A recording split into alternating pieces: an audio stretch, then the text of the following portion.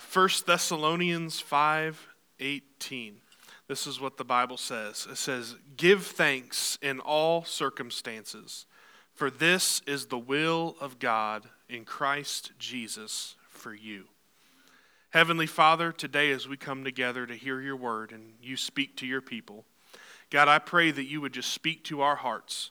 God, I pray that your Spirit would move in this place. Lord, that all of us would leave here different than what we came in. We give you thanks today for what you're getting ready to do through your word. In your name we pray. Amen and amen. This is one of those scriptures that you read, and it always has a tendency to pop up at those times in your life where the circumstances are not circumstances where you really want to give thanks. So you read a scripture like this and it says, "Give thanks in all circumstances." And you're like, really, all circumstances?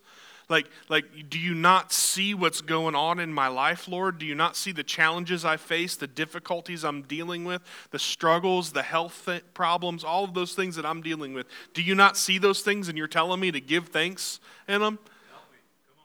And you know, when we read these scriptures about giving thanks, it usually is one of those times in your life where you have a hard time being thankful. It's funny how God works that way. When you are having a hard time in your life, he says, hey, you need to give thanks. And so today I want to enter this understanding that it is difficult for some of us to give thanks this time of year. I know some people have had loss, they've had sickness, they've had great trials and tribulations in their lives that make it difficult to say thank you, Lord. If we're going to be honest, and I know like we all like to come into church and put on our Christian mask and look the part and look happy and cheerful and joyful because God forbid anybody ever see us struggle and have a hard time, which is kind of ironic because you would think that the house of God is the place that you should be able to come and feel like you can put your things before God at his feet. But for whatever reason, we want to always pretend like things are great and we have a false sense of thanksgiving rather than true, genuine, authentic thanks towards God. And so today, I do understand that for some people, it is extremely difficult this season to give thanks in your circumstances. But I want to be clear on this, that it's not giving thanks for your circumstance necessarily. It's giving thanks in your circumstance. Come on, there it is.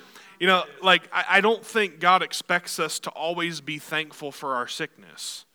You know, although the Bible does say he works all things together for our good.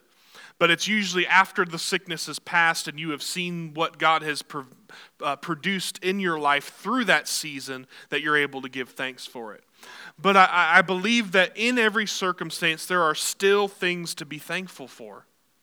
We're going to dive into that a little bit more here in just a moment. But I also want us to understand that being thankful is the will of God for your life. Why is it such a big deal for it to be the will of God for your life? Because an attitude of thanksgiving gives you a new perspective and outlook on your life that allows you to overcome things like anxiousness and depression and anxiety and all of those things that bring you down. Thanksgiving is an attitude that lifts you up and raises you up, and it raises those up around you. Thanksgiving and that attitude and that spirit is such a powerful thing, and that's why it's God's will for us, because if we would have more of an attitude of thanksgiving, there are things in our lives that we would have an easier time overcoming. And I always have found it ironic that this time of year, you know, we eat turkey, we go around the table, all share what we're thankful for this year and all of those things. And then immediately at about midnight on Thanksgiving, everybody's fighting each other in Walmart over a TV that you're not really saving money on. Like I always tell people, yeah, you know, you save some money on Black Friday, but you'd save even more if you just didn't buy anything at all.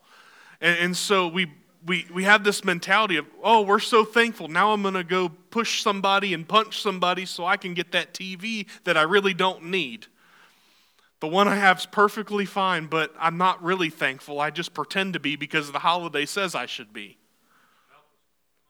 And I find this irony in all of this. But when we have a thankful heart and spirit within us, we begin to find true joy. You can visit third world countries. I've never been to a third world country myself. I'd love to go someday and visit and do ministry in a place like that. But I know people who have gone, and they have said these people don't have clean water, they don't have reliable food sources, their shelters are mud shacks, yet they are some of the most joyful people in the world. Why? Because even without the Bible, they have learned the biblical principle of giving thanks. They're grateful for everything that they do have because they live in a place that lacks the abundance and lacks the convenience that has ruined us and spoiled us to the point where we don't even really know how to be thankful anymore. We aren't thankful for the food that we have. We say grace and we say, Lord, thank you for this food. But really what we're saying is, Lord, thank you for letting this food get here quickly and because I'm hungry. Not because you're genuinely thankful and grateful that you actually have a meal today. If we're going to be honest about it, a lot of times we fly through that prayer just so we can get it out of the way so we can eat. I mean, if we were really giving thanks, and I have known some people in my lifetime that have not been allowed to pray anymore at Thanksgiving because of how thankful they get for everything. They bless the turkey, they bless the turkey's parents, they bless the pie, they bless the pumpkin that it came from, they bless the pie crust. I mean, they bless everything down to the one cranberry in the cranberry sauce. I mean, they bless it all because they are truly grateful for it all.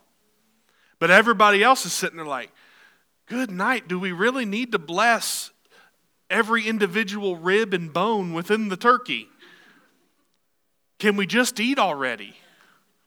But they are genuinely thankful. I've always made this joke that, when we go to family Thanksgiving on my side of the family, typically they'll look at me and say, well, you're the pastor, you're the one that pray the blessing over the food. I'm like, why you got to pick on me like? Not that I'm against giving thanks over it, but I've joked and I've said, I'm going to make sure you regret it next time. One of you can pray.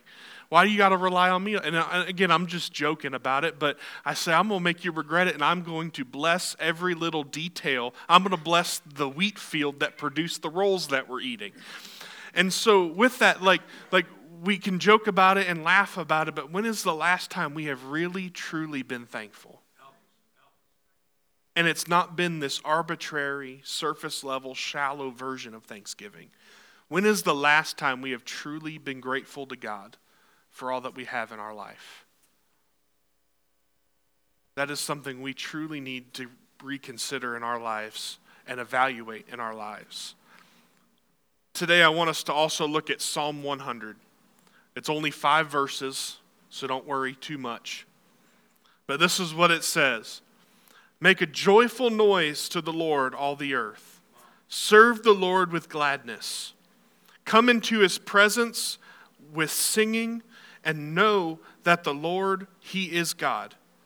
It is he who made us, and we are his. That's enough right there to thank him. We are his people and the sheep of his pasture. Enter his gates with thanksgiving and his courts with praise.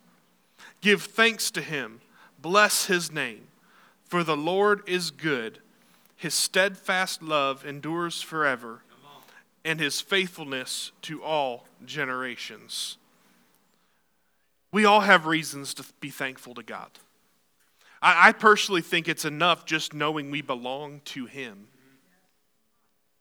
Like just the fact that He's given us a love and a belonging in his life, or in his kingdom and in his family that we don't deserve.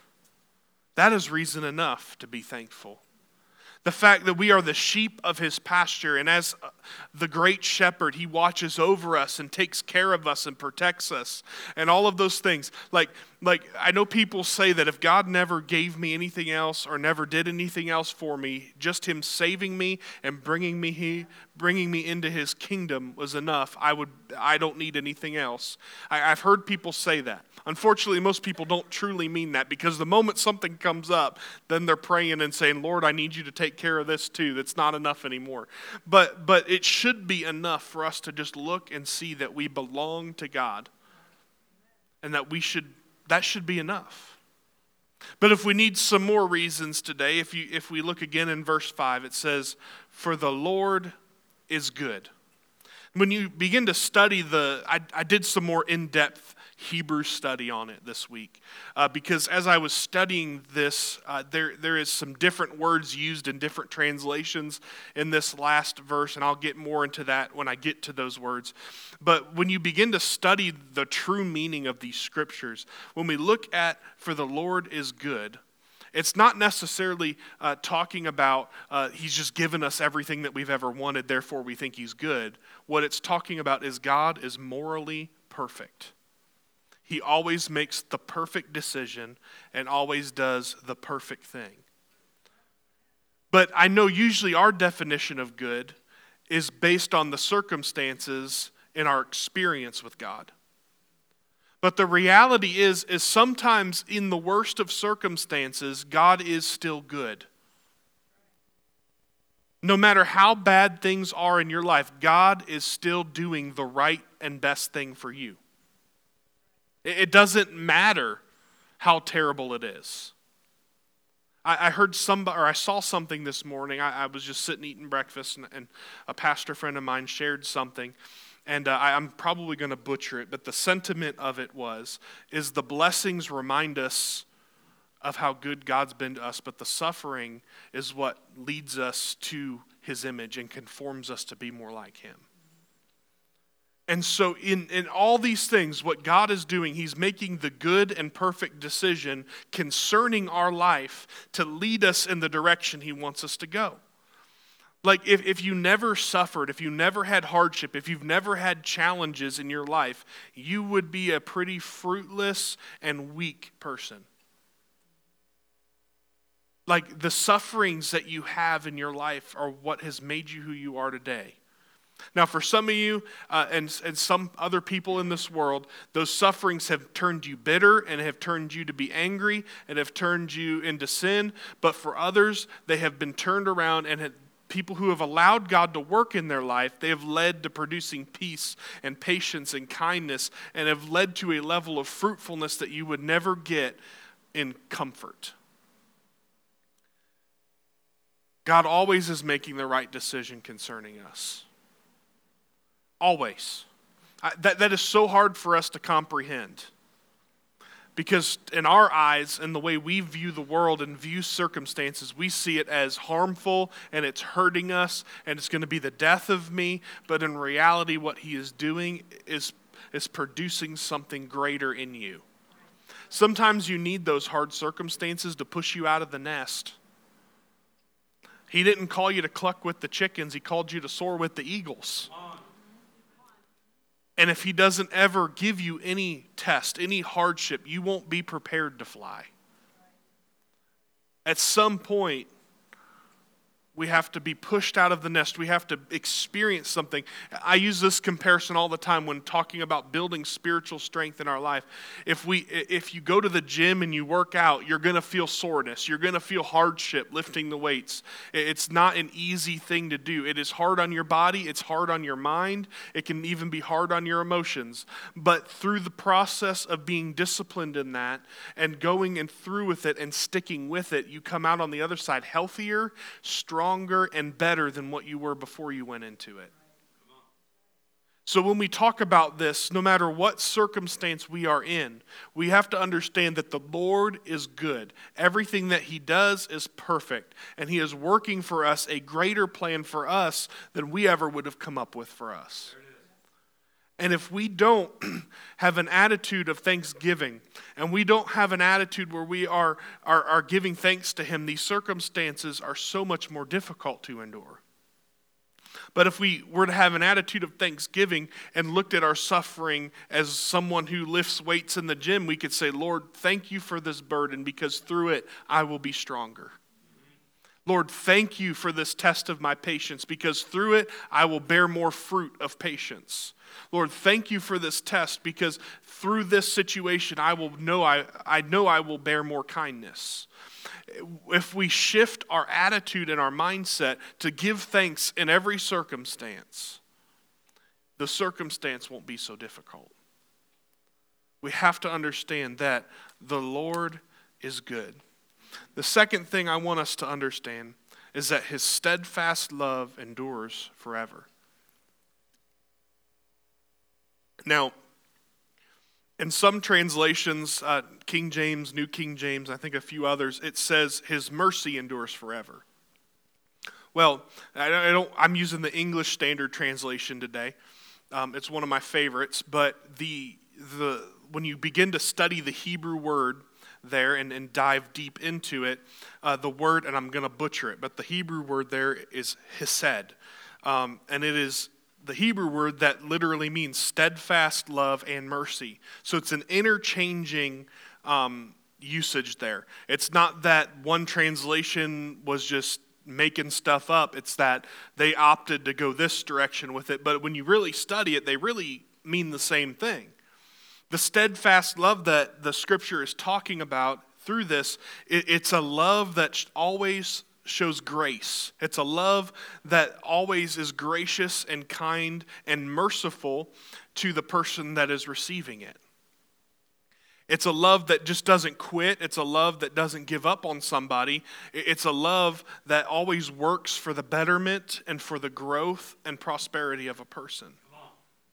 It's a powerful word. Like, sometimes you got to dive a little bit deeper than the surface level in the scriptures. I'm not saying go take a Hebrew class, but once in a while, if you need to, look some stuff up on Google. But if you go through and you understand this word, you see a gracious love that exemplifies mercy to us, and it's a love that never quits on us. And so if we have something else to be thankful for, it's that we have a God who never gives up on us. We have a God who never gives us what we truly deserve. In fact, he gives us everything that we don't deserve. That's powerful, because not one of us has ever. Jesus said there's only one who is good. And none of us are that one. The Bible says, for all have sinned and fallen short of the glory of God. Like, none of us deserve heaven. None of us deserve the blessings. None of us deserve grace and mercy. But God, in his sovereign love, in his steadfast love, has looked at us and said, I love you enough to give you a second chance, to give you grace and to give you mercy so that you don't have to get what you truly deserve. I'm thankful for that love today. If I don't know where I would be without that love of God, without his steadfast love. If he would have ever quit on me, I don't know where I'd be. If he would have never started with me, I don't know where I'd be. But because of his steadfast love for his people, we have a hope and a future in heaven. We have a chance to be redeemed. We have an opportunity to be forgiven, to experience his grace and his mercy, to where we don't have to suffer the consequences of our sins. If you've got nothing else that you can find to be thankful for, you can be thankful that you are loved by the King and the God of the universe. If you've got nothing else in your life going right, we always have that. It's not based on anything we've done to deserve it, because we don't. It's not, you can't do enough to get his love. You will never by your works be able to get God's love and his mercy and grace. You can try to do good deeds. You can try to do the right thing, but you will always fall short. You will always fail. We will never be able to live up to the holiness and the goodness of God. Amen. But through his grace and his mercy, he has saved us and redeemed us, and he's conforming us into the image of his Son day by day. And I am thankful for that. Finally today, another reason we can be thankful is that he is faithful to all generations. Some translation will say he is true or trustworthy to all generations. But what it really means is really the same thing. The Hebrew word there again, and I'm going to butcher it, but it's munah or munah, something in that ballpark. And it's the Hebrew word used there, and it's a faithfulness that is always honest. In other words, it is a faithfulness to himself, to where he will never change on us, to where he will always keep his word and he will always tell us the truth. In other words, every promise God has made to us, he will keep. In other words, if you're in the valley right now, you need to understand that he has promised you a place on the mountain. And if you're in the valley, you still will get to the mountain. In fact, you can't even have a mountain without a valley. And you can't have a valley without a mountain. And you can't get to the top of the mountain without climbing first through the valley. So if God's given you a promise today, we have the reality that he is faithful to generations. That no matter what generation you are, no matter how long it's been, no matter how long it still has yet to come, he will keep his promises. He will never lie to us. In fact, he's not a man that he can lie. Today we have so much to be thankful for. And I really hope that we live a life that is not surface level, it's not shallow in Thanksgiving, but is true, it is authentic and sincere. I know that we are shifting gears away from the season of Thanksgiving and the celebration of Thanksgiving with turkey and stuffing and all of those things. And we're moving into a season in America, it's consumerism, it's shopping, it's going into debt just to make people happy, make yourself happy temporarily, because the reality of it is those gifts you buy in a couple weeks, you'll forget you even had it. And it's one of those seasons where it's like we got to do all this and we got to be all this and we got to make all these different things happen, and it's busy, it's all over the place. We were talking to somebody just the other night. They said every weekend for the whole month of December is booked already because of different things they have going on. And not that it's wrong to have parties and celebrations of Christmas, but I never want us to lose sight of the fact and lose our mindset and our spirit of Thanksgiving. As we move into the season known for gift giving and all of that, we can't just leave Thanksgiving behind. It's not just a one weekend out of the year we celebrate type of thing.